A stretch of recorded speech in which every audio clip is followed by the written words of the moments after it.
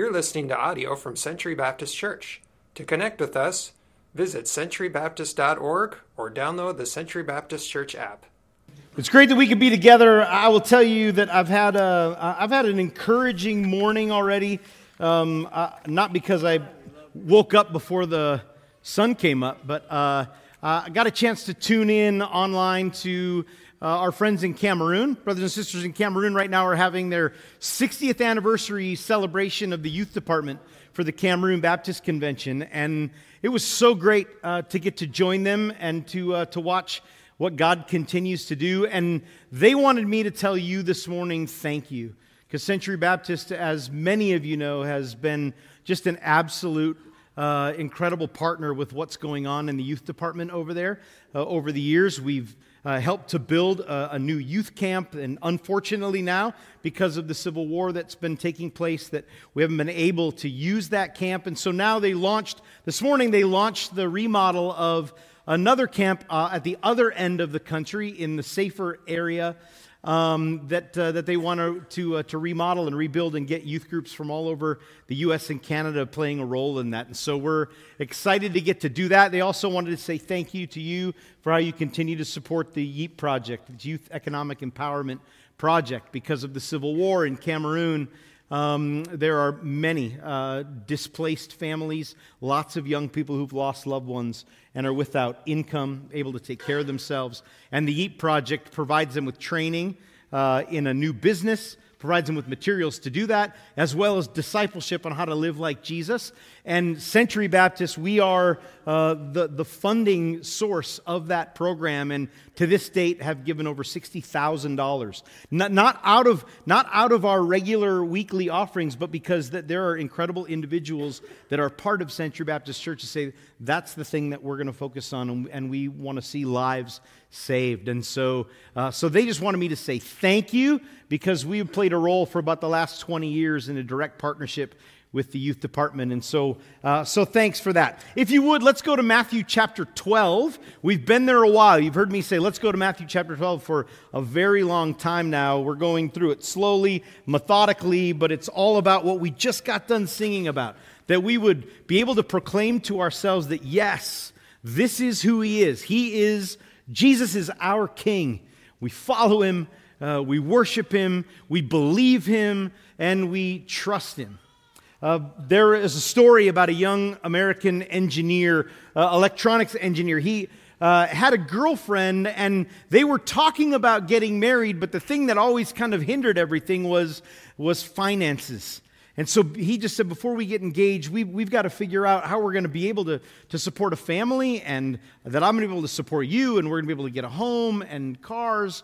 Well, while they're having this conversation, pondering all of this and kind of working out all of their numbers, his company wants to send him to Ireland for 2 years to work on a certain project, and it's going to provide them with the income that they need. He was going to go away, and she was going to stay back home in Tennessee and continue to work in her job. And they thought, if we play our cards right, we pool our resources, when I get back, we can get engaged, we can get married, we can have a great life together. And she said, but I don't want you to go, because for you being away for 2 years away from me, what if you stop caring about me? What if you find some beautiful Irish lass? That's the only time I've ever used that in the sermon. You might want to leave me. And he said, absolutely not. And she said, well, you make sure that you write to me continually. He said, I promise I will. And so he moves away, and the letters are going back and forth like crazy until all of a sudden they start to slow down from him. She's not getting them. And she writes him, she says, I know what's happened. I know you found yourself another woman, and I know you've got all that time on your hands. You're probably hanging out with your friends, and you're going out, and there's so many ladies that could tempt you and away from me. And he writes back, says, absolutely not. I'm not doing that at all. I'm just missing you, and I'm staying focused on work. Not long after that, he gets a package. He opens up, it's a harmonica, and a letter from her that says, how about rather than go out, you just, every time that you miss me, every time you think of me, why don't you put your focus on just learning to play the harmonica? Just learn to play it, and then I'll just trust that you're not out looking out for other ladies. And the 2 years go by relatively quickly, and he comes home, gets off the plane, and goes home. And there's a whole crowd there at the house waiting for him. And he sees her, and he just takes off running. And he opens up his arms. He just wants to give her a big hug and a kiss. And she goes, well, wait a minute. He said, before there's any hugging and kissing, I want to hear a song on the harmonica. Well, I don't know what it is about us that so often that why can't we just take people at their word? I mean, we know it's pretty hard to trust nowadays, but why is it that we always want more? Why is it that words aren't enough to trust? For the Pharisees, we've been looking at this for a number of weeks now. It wasn't enough for what Jesus was speaking about, what he was preaching, what he was proclaiming about himself, or all of the miracles that he had performed. It still wasn't enough for them. Chapter 12 has been filled with an incredible amount of interactions between Jesus and the Pharisees and the scribes, and they continually question. We want more. Their questions get asked. Jesus gives them the answers that they need to hear. They doubt, and Jesus continues to prove that they're wrong. They threaten, and Jesus heals. They spit lies, and Jesus continues to proclaim truth. But no matter what he did, it was not enough. Their hard hearts get harder, and they keep asking for more. Here's what happens in verse 38 of chapter 12. Let's stand together as I read this text. Here's what Matthew writes. Then some of the scribes and Pharisees answered Jesus and said, "Teacher, we want to see a sign from you." But he answered them and said, "An evil and adulterous generation looks for a sign. But no sign is going to be given to you except the sign of the prophet Jonah. For just as Jonah was 3 days and 3 nights in the belly of a great fish, so will the Son of Man be 3 days and 3 nights in the heart of the earth. The men of Nineveh will rise up at the judgment with this generation, and they will condemn it. For they repented at the preaching of Jonah, and behold, something greater than Jonah is here. The queen of the south will rise up at the judgment with this generation and condemn it. For she came from the ends of the earth to hear the wisdom of Solomon, and behold, something greater than Solomon is here." Father, as we just spend a few minutes in preparation of our hearts for remembering this great sacrifice that your Son made, that you made by sending your Son, would you just give this place focus on you and what your Spirit wants to do? We continually say, Father, the enemy's not welcome here to do anything, but only your Spirit to teach us what it is that we need to know. So may you be glorified by all things. Amen. You can have a seat. Let's talk about this desire for more. They had seen Jesus work. They had heard him teach. They had seen incredible miracles that they'd never seen before. And they come and say, "Hey, we're just wondering, could you show us a sign?" Totally missing everything that he had already done. A number of years ago, we as a family went with a couple of other families that are really close to us that we became friends with when we lived in Sioux Falls. And we have a mutual friend who has a house in the mountains in Colorado. So they let us use it for a week. And we went out. And one day, the guys all decided that we were going to go try fly fishing. We're terrible at it, but man, is it fun. And so we decided we're talking about going out, and the girls are like, that doesn't sound fun at all. And so they weren't going to go. They were going to stay back. And my friend Matt, his son, was like, well, I think I'm going to stay back with the girls. And Matt said, no, this is a guy thing. We're all going to do this together. You're going. Well, his son made it pretty clear the entire time that he did not want to be out fishing. You know, it was one of those things where like, well, what scares fish away? Making noise? Let me make noise. And he was just loud and constantly, when are we going home? When is it time to go back to the cabin? Are we going yet? Please, can we go? And my friend Matt was getting really frustrated. And so over and over again, Matt would have to correct him and said, man, if you don't stop this, I'm going to send you to the car. You're going to have to go sit in the car. And he's like, well, I don't want to do that. Well, how long would I have to sit in the car? Like, when are we going home? And it was just on and on and on. And finally, he had had enough, and he's like, all right, man, get to the car. We don't want to hear from you anymore. And then what happened is that he just rolled down the window, and every once in a while we'd hear, is it time to go yet? Is it time to go yet? Dad! And so for me, it was entertaining.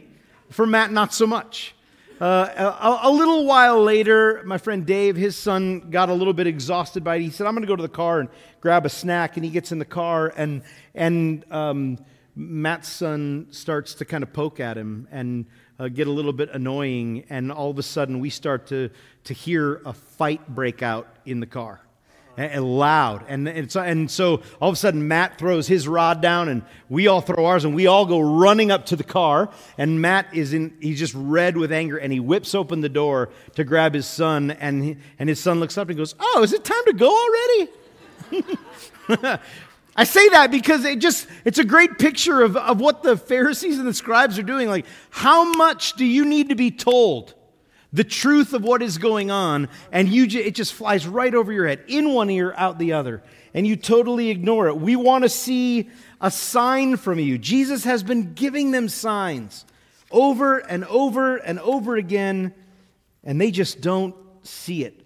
The original translation, show us a sign, means we want to see you do something spectacular. Give us a show. Right? We've seen what you've done here, but show us something else. Show us something even greater than this. In chapter 12 alone, just in what we've been studying the past few weeks, in just this one day, the time that Jesus is in front of these scribes and Pharisees, he had already healed a withered hand, a man with a withered hand, brought structure back to his hand. It's workable. And then Jesus leaves from there, and a huge crowd follows him. And it says that as the crowd followed him, Jesus turned and he healed every person in the crowd that had an illness. I would say already we're at two spectacular events that have taken place. Then what happens is they go to the synagogue and there's a man who's demon possessed and he's blind and he can't speak. And Jesus drives the demon out of him and brings the man back to full function of his eyes and his ears and his mouth. I would say pretty spectacular. Then Jesus rebukes the Pharisees and says, "You guys are missing the whole point. Do you know who I am? Do you see the power that I'm working under?" And he tells them, as we've looked at for the last couple of weeks, watch yourselves, because if you do not believe in who I am, the end is not going to be good for you. Judgment is going to come from you. Get your minds together, get your hearts together, get your lives together, and see who I am for who I am. Believe in me. And they say, good talk. Could you show us something? Could you show us a sign? Could you do a miracle?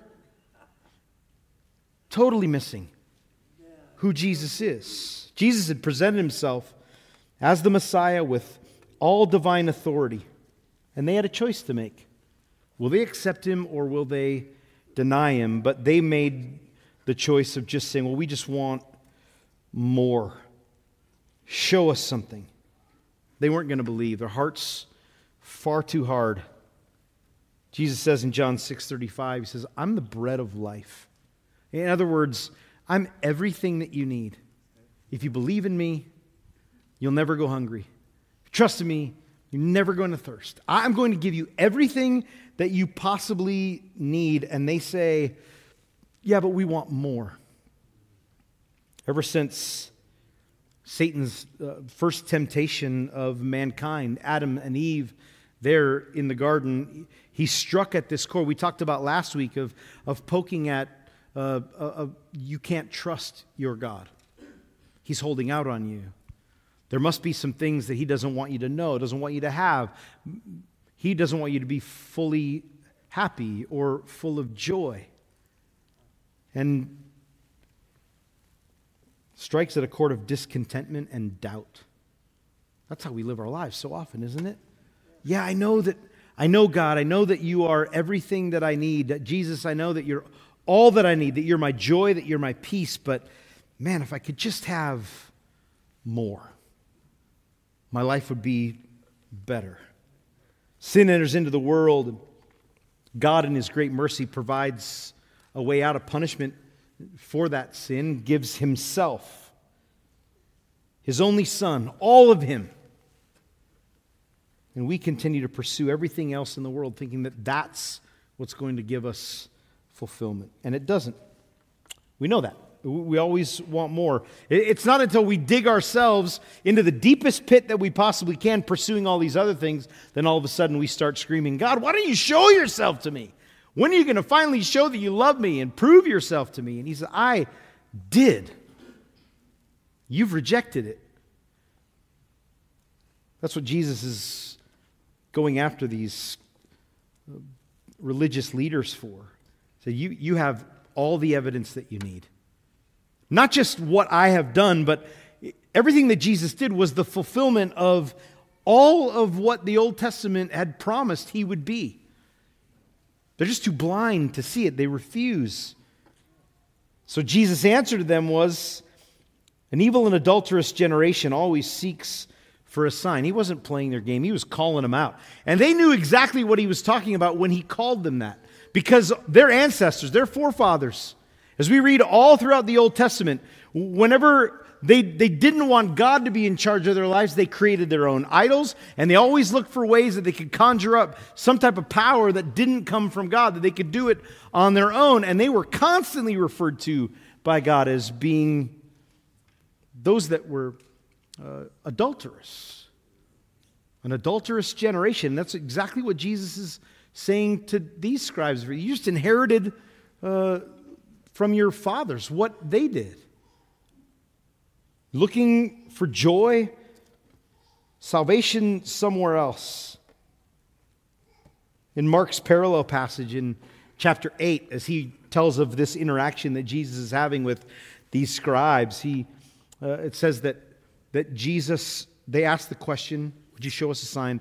And it says that Jesus sighed deeply in his spirit. In other words, I think he was exhausted and it just broke his heart. Man, you guys don't get it. Why are you always looking for something spectacular from me? Why don't you just accept me as spectacular, right?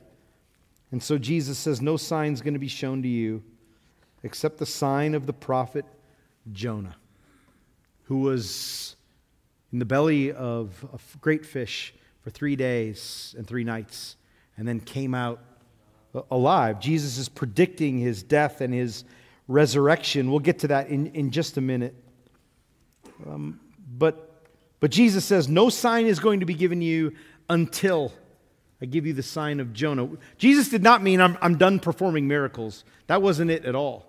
As we have talked about, as we understand what miracles were for the confirmation of faith, so that people would believe in who he was. Yes, it was done out of his great love and his mercy for those that had needs, that couldn't care for themselves, but it always was accompanied by and done in front of people who would have a faith in him. We find it in Mark chapter 6. Jesus is in his hometown, and it says because of their lack of faith, because they didn't believe Jesus, he could not do miracles in Nazareth. It didn't mean that he couldn't, because Jesus could do anything. He's God. But he refused to, because it wasn't in his character to perform miracles, to do something spectacular, to draw people to faith when he knew there isn't going to be a response anyway. I'm just going to be a sideshow. In John chapter 4, when a man comes up to Jesus on the street and says, my son is dying and I need you to heal him, because I know that you're the only one. Would you please show me a sign that he's going to be okay? And Jesus again says, you're always looking for signs and wonders, but without them, I know you're not going to believe. So know this, your son is well. And the man says, I believe. Miracles are Jesus' part. Our role is belief, faith, and a trust that in his timing, he's going to do what he says that he is going to do. I love that Jesus refused to do miracles in his hometown because I want a Savior who sets the example of, I don't need your applause. I don't even need your affirmation, because I'm King, I'm Lord, I'm Savior, I'm God. It's up to you if you want to follow me. I don't need you to follow me, but I'm giving you the opportunity because I love and I care. But I wonder if we truly understand that that Jesus doesn't need our validation to be who Jesus is. But we need who Jesus is to validate our lives. James 4:3 says, when you pray, you ask and you don't receive because you ask for selfish reasons. It's why you don't see answer. You're going to use what you're given on your own pleasures. And God says, I don't want to spoil you like that. It's going to ruin your life. So I'll give you what you ask if you're asking with the right motives. Jesus knows you're asking with the wrong motives for me to perform a miracle because you're not going to do anything with it. But maybe accuse me of doing wrong. And he says, just like Jonah, on the day of judgment, he said, the Ninevites are going to rise up and they're going to call you all out. It's really interesting. He talks about the Ninevites and he talks about this queen of the south. And the reason that he does it is really, Jesus is just really driving home a point. These men that are asking this question, they know their scriptures. They know the Old Testament. And they know what took place there in Nineveh. Remember Jonah, we know about the whale, but the reason that there's a whale is because Jonah was told by God to go to Nineveh, the most evil city at that time, to go and to call them to repentance or God was going to destroy them. And Jonah says, I'm not going. Right? That place is too evil. Jonah, we know, wanted them to be destroyed because he thought they're not holy enough. They need to be gotten rid of. He jumps on a boat and sails the other way. And then we know the storm rages. Jonah knows why there's a storm. He tells the other sailors, he's like, look, the reason there's a storm is because I'm on your boat and God's angry. So you got to toss me overboard. So they do. Jonah gets swallowed by a great fish. For 3 days and 3 nights he's in the belly. That's a pretty good amount of time to learn your lesson, not to mess with God, right? And God in his mercy, but yet in his greatness and going to fulfill the plan, has this fish spit Jonah out. And Jonah wanders in, this wrinkled white raisiny guy now, because he's been in the water for 3 days, goes walking into Nineveh and he begins to proclaim a message of repentance, speaking for God. And what happens? The city repents and God spares their lives. So what Jesus is saying, he's saying on the day of judgment, when all is said and done, because you didn't believe in me, the men of Nineveh, the days of old, are going to rise up and they're going to come to you and they're going to meet you and go, where were your heads? What were you guys thinking? We actually listened to an outcast, an outsider who came from far away. We didn't know who he was, but he came because God sent him, and all he had to do was speak to us, to tell us what God wanted us to know, and we all repented, and we believed in God because of it.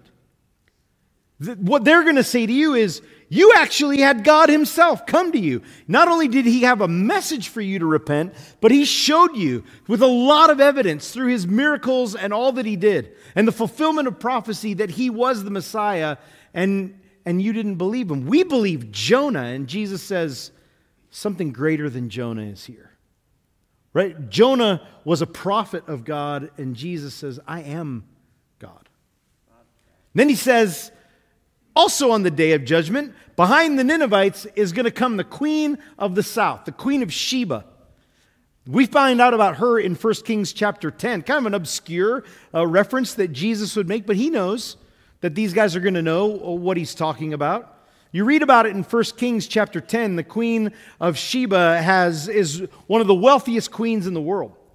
And she has beauty, and she has power, and she hears about Solomon and his incredible wisdom, and 1 Kings 10 says that she knows the Lord had given to him. She's a pagan queen, follows after other gods, but she says, I got to go meet this guy.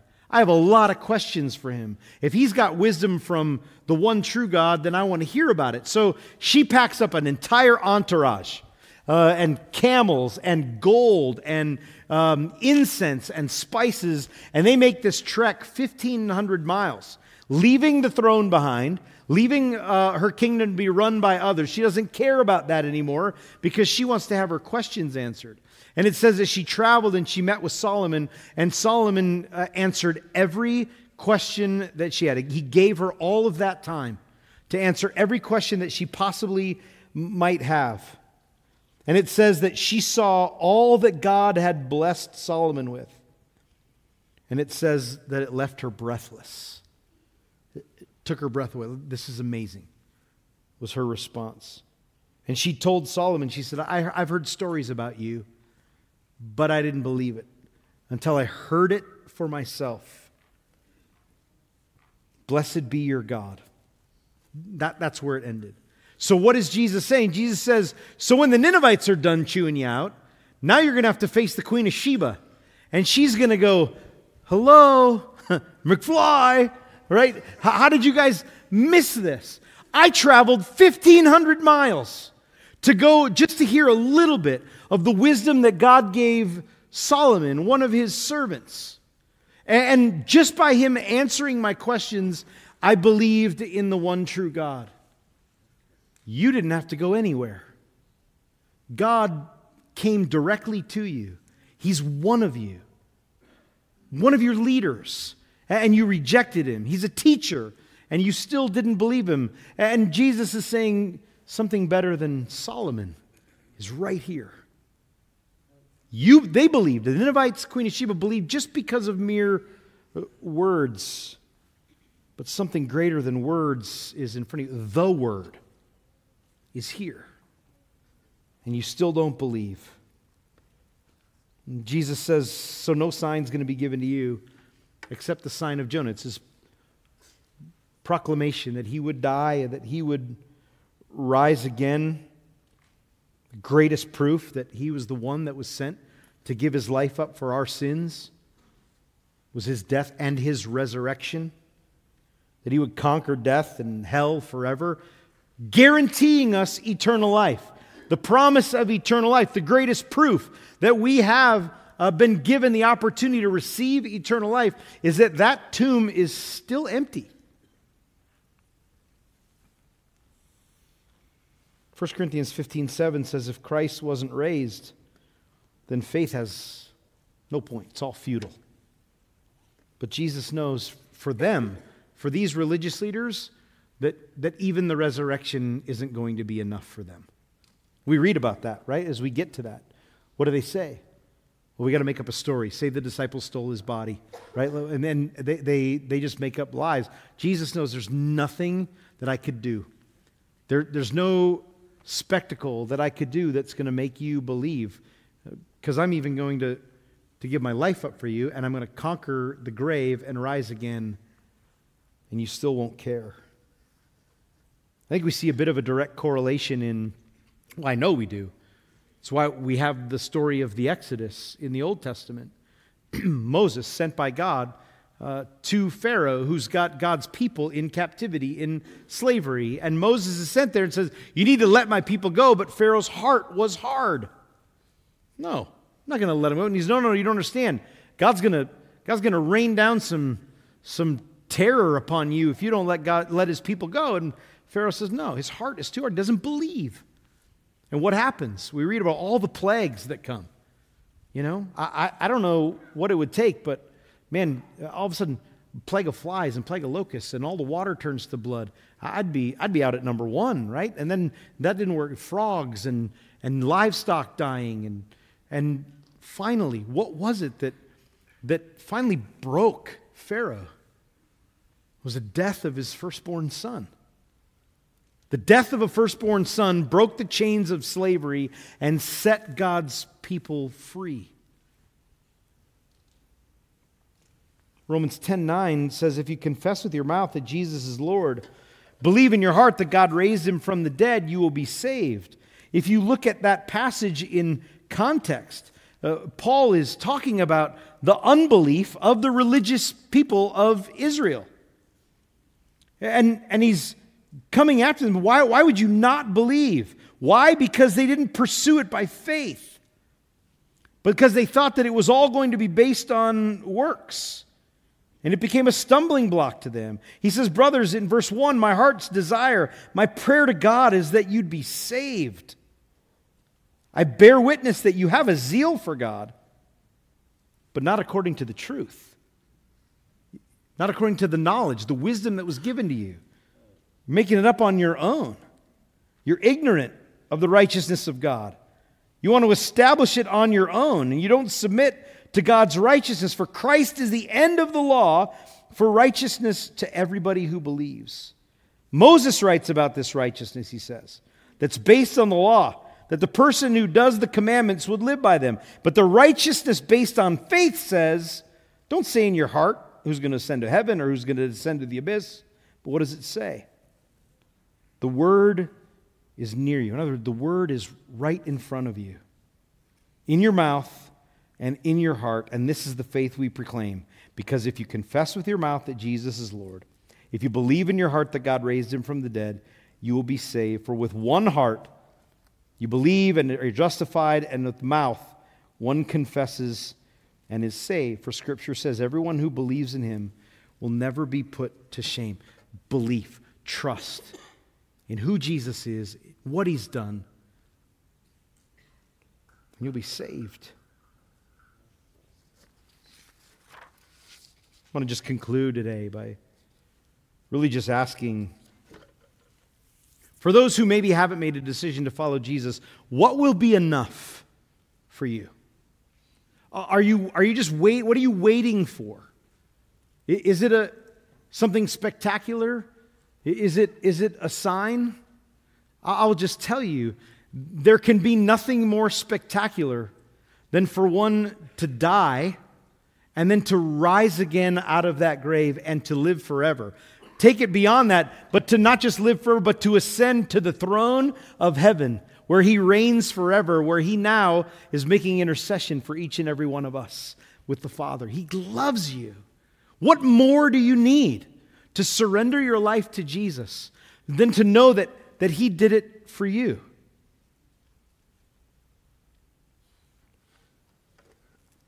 Maybe you just say, I just want to see. I just need some evidence. Then I'll have faith. What God says, the way that God works is, how about you have faith? And you will see that the evidence is all around you of who I am. When Mary and Martha went to the tomb after, on that Easter morning, they meet a guy they think is the gardener. It's Jesus. And Jesus says, well, let's roll the stone away. And Martha says, no. He's been in there a while. She says, it's not going to smell very good. And Jesus says, yeah, but don't you remember what I told you? That if you had faith, that you would see the glory of God? What he's saying is, remember what I told you? We're going to roll that stone away. It's not going to smell good. It's going to look pretty amazing because it's empty. But he says, I told you that if you had faith, then you will see the glory of God. But don't we always operate opposite? God, if you would show yourself to me, then I'll believe in you. And he says, well, that's not faith. And God wants people of faith that would trust in him. And he says, I've given you more evidence, more proof than you need. It's all in here. That's why we dig into it. That's why we devour it. That's why we meditate on it. Because everything that we read is just God's proof to us of who he is, how much he loves, and how much he cares. We don't need a spectacle. We don't need awe and wonder. Because when I read this and I read about who Jesus is, it's just nothing but awe and wonder for me. It makes my jaw drop. Maybe instead of constantly asking, God, give me more. Jesus, show me more. Show me more, and then I will fill in the blank. I think that Jesus just reverses the question to us. He says, what if you asked, what more could I do? Jesus, I want to know you more. I want to dig deep into this so that I can know who you are, as deep as I possibly can go. Jesus, I want to follow you more closely each and every day. I want to imitate you better than I ever thought possible. I want to cling to your words more tightly each and every day. I want to repent faster than to sit and dwell in my guilt and in my shame. I want to humble myself lower every day so that I make sure that I'm not fighting for that throne. I want to love others bigger than I ever thought possible. I want to sing louder when I worship. I want to shine brighter as a missionary for you all over this world, because Jesus, you have done enough. Let me be the one that brings more. Let's pray. Father, thanks for you. Thanks for how much you love us, that you care about us, that you've given your Son up for us when we absolutely don't deserve it. Father, each and every one of us in this room has probably already proven in the short amount of hours that we've been awake that we don't deserve your grace or your mercy, and you just say, but I love you because that's who I am. Thanks, God, that you don't require more. You say, I want all of you. Just give me you. Father, help us to do that. Sometimes it takes piece by piece, but eventually, God, we just want to be people that lay ourselves down and say, you can have all of me.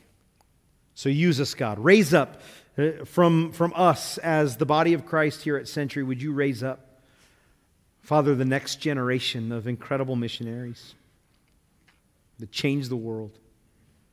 Leaders, God, spiritual leaders who take your word to the othermost parts of the earth.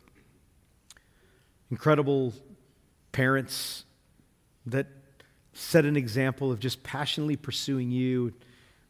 No doubts, God, just running after you, setting an example for their kids. Help us be people that go out into this world, into our workplaces each and every day, and we're not working hard so that we can get more. We're working hard that we can glorify you and expand your kingdom. Thank you, Jesus, for setting the example for us. Thanks for giving us everything. May we give the same to you. Amen.